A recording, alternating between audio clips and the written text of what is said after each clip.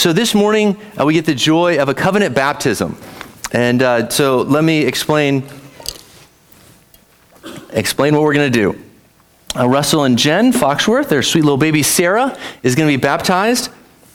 But since we are in America at this point in history, it's necessary that I explain exactly what we're doing and we're not doing and why we're doing it.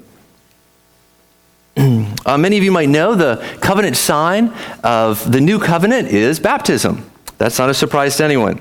But the question is, what does it represent? Why water? Why do we put water on someone? Well, this is a picture of cleansing, right? You do this when you take a shower, right? You use water to wash your hands, everything else. And so it's a picture. What's being cleansed? Well, normally when you're washing dirt off your hands, right, kids? Well, this is a picture of Christ washing away your sins. Okay, so now you're thinking, why in the world would we apply that to a little baby? Does Sarah have any faith? She didn't nod. So no, I don't. No, she doesn't. She has no clue what's going on. So why are we doing this? That's a question in many of your minds. I know we're in America. I know the age. And I do this every time we baptize a baby because I get it. I understand the challenges we face. It's fine if you hold some other view, but at least once you understand, why would anyone in their right mind not only fast, but baptize a baby? So in order for this to make any sense, we're going to have to go back to the Old Testament. You might know in the Old Testament, there's an old covenant God made with Abraham. What was the sign of that covenant? It was circumcision.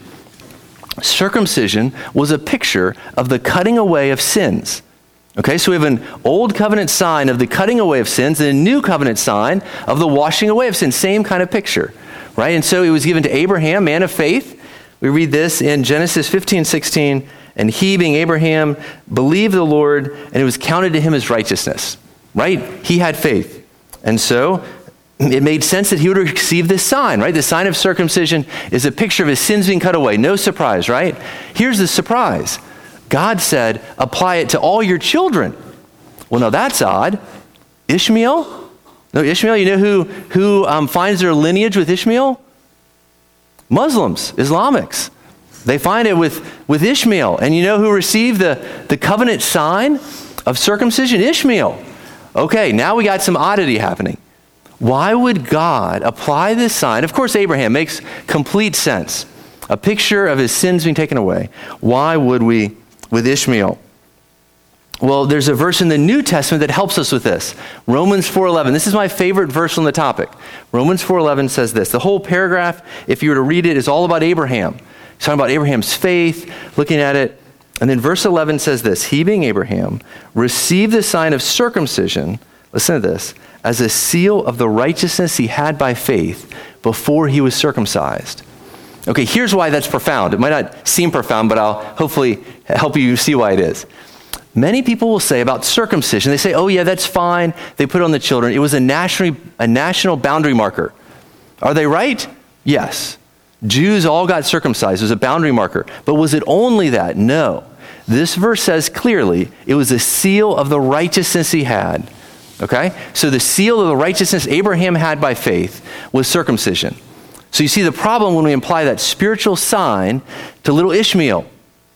Are you following the logic? We have a problem because we have a spiritual sign applied to someone who's not spiritual, and he's not going to grow up to be spiritual, or he's going to grow up to be an enemy of the people of God. What you see here is continuity. In order to understand this, and this actually, for about 10 years, I was very confused on this and actually held to believer's baptism. That's a whole other story. Ask me about that. I get it because I held it for a long time. But what I was missing was the continuity from the Old Testament to the New Testament. The only way you're going to understand what we're about to do to little Sarah is you have to understand the Old Testament. The Old Testament sign was both spiritual as well as a boundary marker, and was applied to him. Okay, so imagine with me for a second. I've used this analogy before, but it's the best I know, so you get it again. That you're a first century Jew. Okay, we're all in the first century. We're very faithful Jews. We've been applying the sign of the covenant to us and our children for generation after generation, okay?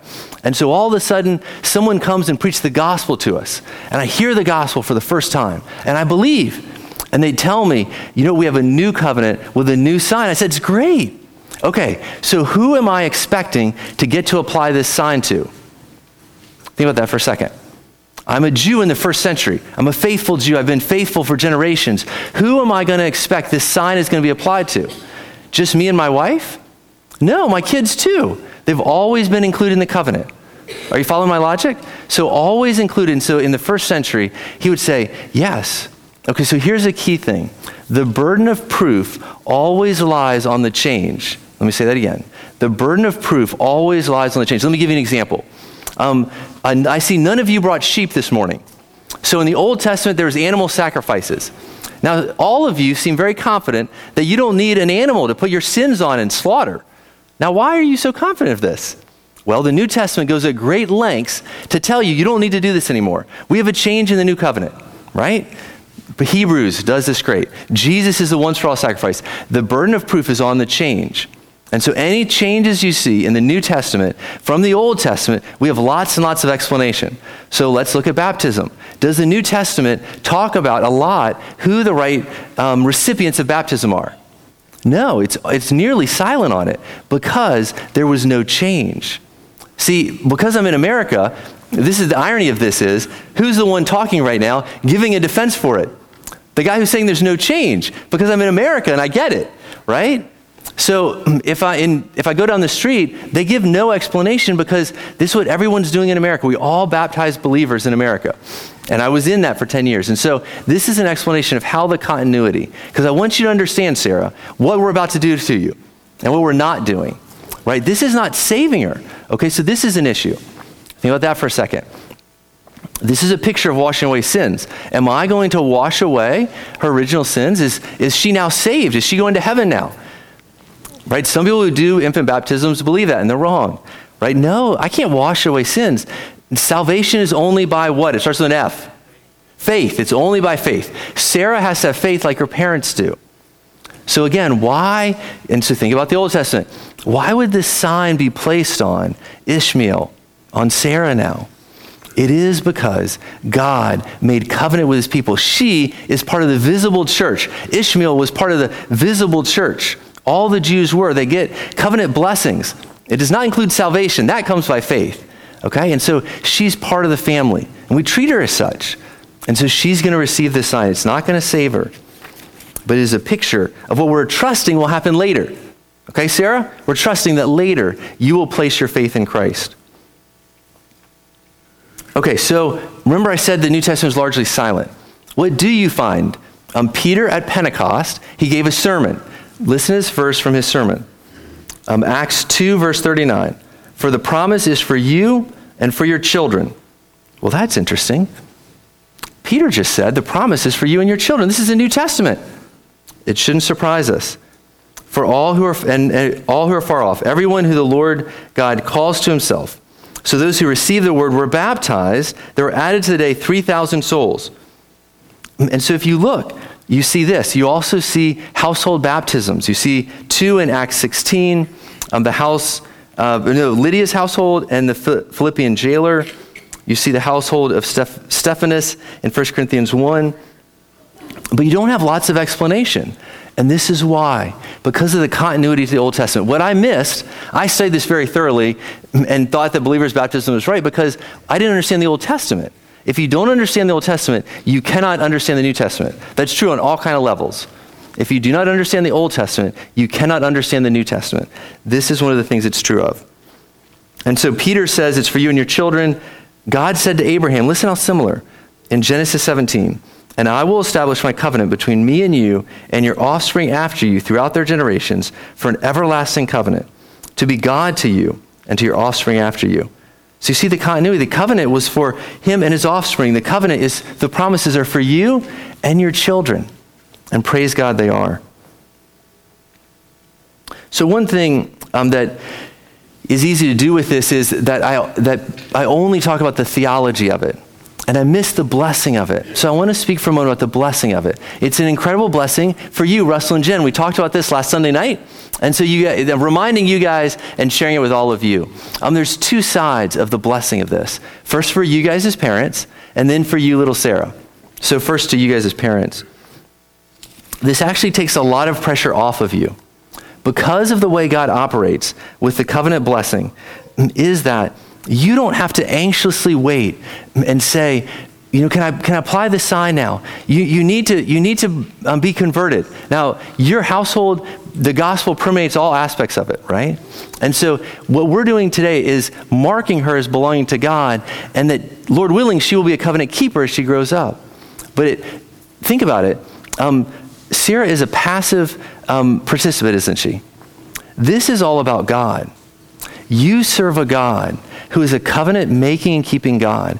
God has been pursuing us while we were yet sinners. Ephesians 2 says this. While we were dead in our sins, Christ came after us. This is a perfect picture of the gospel. This can't be about anything Sarah's done. She's done nothing yet. She has no faith. She has no understanding. This is a picture of what God is doing. Your confidence in your children's salvation, though you should and will share the gospel with them, is in God. God marks out his people, and he saves, customarily, all of his covenant children. Though she must make a decision, she must believe as God regenerates inside of her. So this should be a comfort to you, a great hope to you. Now, Sarah, I want to speak to you for a moment. Now, Sarah, since you have no idea what I'm saying, we're videotaping this. So, Sarah, in 5 or 10 years when you're watching this, this is a blessing for you. This day, I want you to look back on this day, because on this day, a covenant sign was applied to you that you had no choice and you had no understanding of, and it is a reminder, because some days you're going to feel like a lousy person. This is much past 10 years old. It's true of all of us, isn't it? Don't some days you feel like, how can I be a Christian?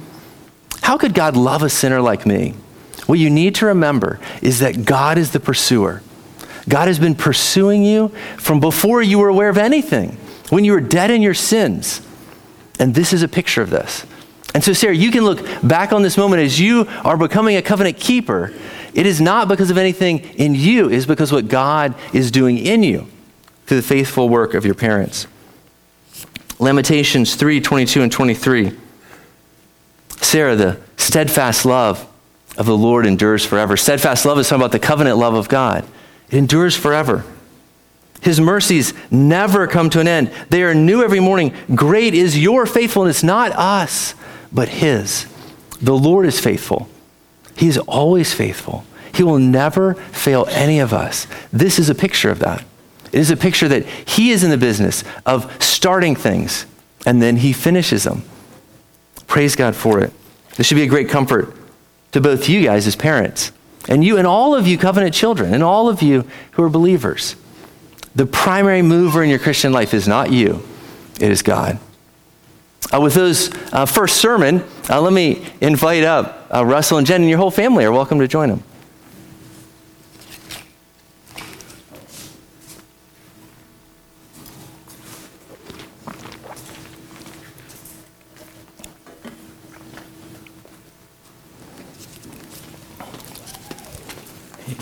So you can hold her for just a minute. Hey guys, this is fun. You get to see your sister be baptized. All right, well, there's some questions I'm going to ask you guys that we've already gone over these, so there are no surprises. But I want to remind you again of the wonderful covenant promises in Scripture for you and your children. It says, for the promises for you and for your children, and for all those who are far off, everyone whom the Lord our God calls to himself.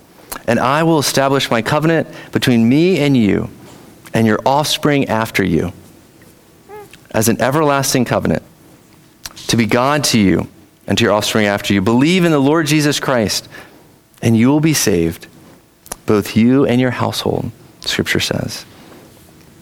So if you'll answer with we do to these questions. Do you acknowledge your child's need of the cleansing blood of Jesus Christ and the renewing grace of the Holy Spirit? We do. Do you claim God's covenant promises on her behalf? And do you look in faith to the Lord Jesus Christ for her salvation as you do your own? We do. Do you now unreservedly dedicate your child to God and promise in humble reliance upon divine grace that you will endeavor to set before her a godly example, that you will pray with and for her, that you will teach her the doctrines of our holy religion, and that you will strive by all the means of God's appointment to bring her up in the nurture and admonition of the Lord? We do. Well, you guys get to participate as well. So if you're a member of Hope Community Church, you've joined our church, please stand up, and I have one question for you.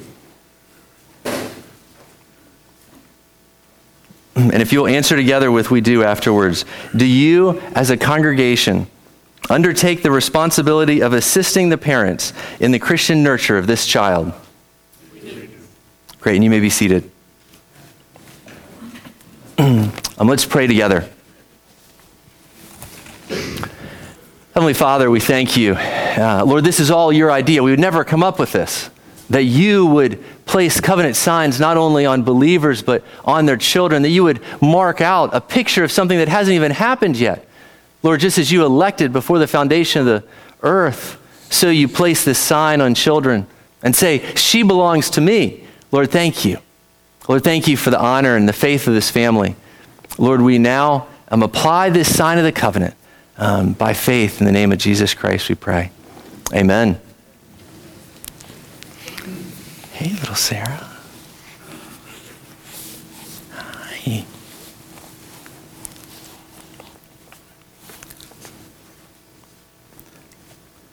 Sarah Margaret Foxworth, I baptize you in the name of the Father, the Son, and the Holy Spirit. Amen. Let's pray together. Father, Russell and Jen have brought their child, and picture they've given her to you. Lord, they're trusting you to do what only you can do. I have placed the covenant sign on her, as I understand from Scripture, that I am to do. But Lord, you must do the work. You must make it come to pass that she would place her faith in you. Lord, I pray that she would.